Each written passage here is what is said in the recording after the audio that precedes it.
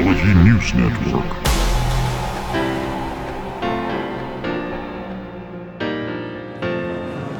I'm currently at the booth of Siemens Healthineers, and next to me is Mr. Belo Lavek, and he's Global Director Product Marketing Management from Siemens. So can you give a short summary of the highlights of Siemens this year at the RSNA? Sure. So let's have a focus on the CT area. And this year we have two new scanners on the booth. The one is the Somatom Excite, a brand new high-end single-source scanner, having a Vectron tube in place, coming for the Somatom Force. In addition to that, we are not combining only having the power reserves to really have a clinical excellent outcome. We also have the MyXam Companion, which is an intelligent way of doing the scan examination. That means we are easing up the workflow, in the end having consistent image quality. The next highlight is the Somatom OnSite, which is a mobile PET-CT scanner directly for the ICU ward, to transforming care delivery in the way that we not bring patients to the radiology department, we now bring the scanner to the bedside and therefore changing the way how the patients are treated. And since the artificial intelligence technique is so popular now, have you integrated that in your scanners, in the acquisition and processing? How is Siemens dealing with that? Yes, of course. So we have two very good examples. One is the FAST 3D camera, which we used the anatomical landmark detection, and we trained the algorithm to do the perfect isocentric positioning of the patient in the CT scanner. The next very good example is the MyXam Companion, where we used this huge installed base from Siemens Healthineers, took the data with more than 180,000 data sets, used artificial intelligent algorithms to collect the data, to select the data, analyze it, and then coming up with clinical decision trees to always achieve the best clinical outcome. I also know that Siemens is developing an exciting new CT technique that is not available yet as a product, but it's about CT photon counting. I think you're a leading company in that area. Can you maybe tell a little bit about it, what you can tell me? What is the technique and what do you expect from it? When can it be a product? Okay, we are evaluating if photon counting is a technology for the future. We have at the moment 3 prototypes up and running, so we are still in a evaluating phase of it, and we cannot guarantee on a future product, but we are still evaluating if this makes clinical sense, but also having the complete clinical capabilities of a CT scanner of today. And what do you expect is the killer application of the photon counting? Is there already some idea about that?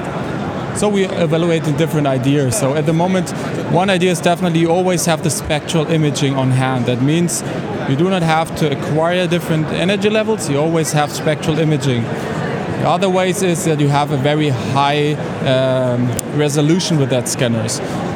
But that's still under evaluation, so we don't know exactly what are the outcomes. We see some publication from our collaborations partners, and we are curious to see what this new technology can bring.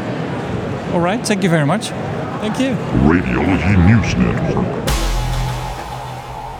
I'm still in the booth of Siemens Healthineers, and I'm next to the next guest, so maybe you can introduce yourself and your position in Siemens. Yep.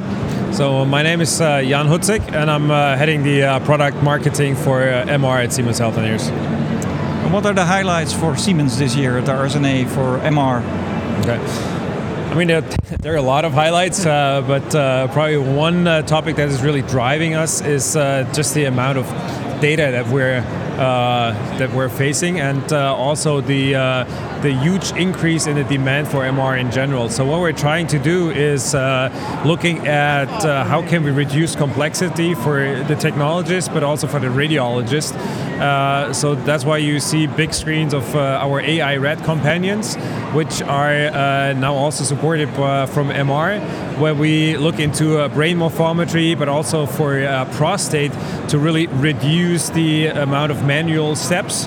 Have our AI-based algorithm taking care of segmentation, for instance, for brain morphometry. If you're looking at more neurodegenerative diseases, just to segment the brain automatically, come up with a quantification, and then have a PACS-ready report already available for the radiologist.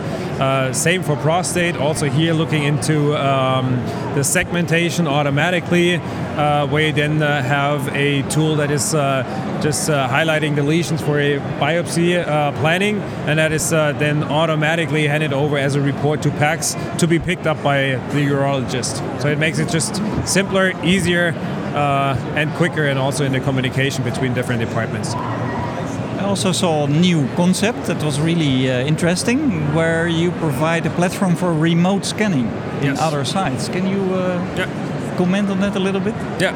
So it's called our single virtual cockpit, and so there are actually different use cases for it. I mean, the one challenge for most of the institutions globally is really to find skilled and qualified staff. So for more complex applications that you would like to be able to do on all of your machines and not on the one where you have your super tech available, that would be a perfect fit for a virtual cockpit, because you can remotely access the system. You can remotely manipulate the protocols, but you can also interact with the staff on site and just help them out for the more difficult cases. So you have a chat functionality, you have a camera communication, so you see actually what is happening on site, even though if you're really kilometers away from the site, so it's easier just to help out people on site.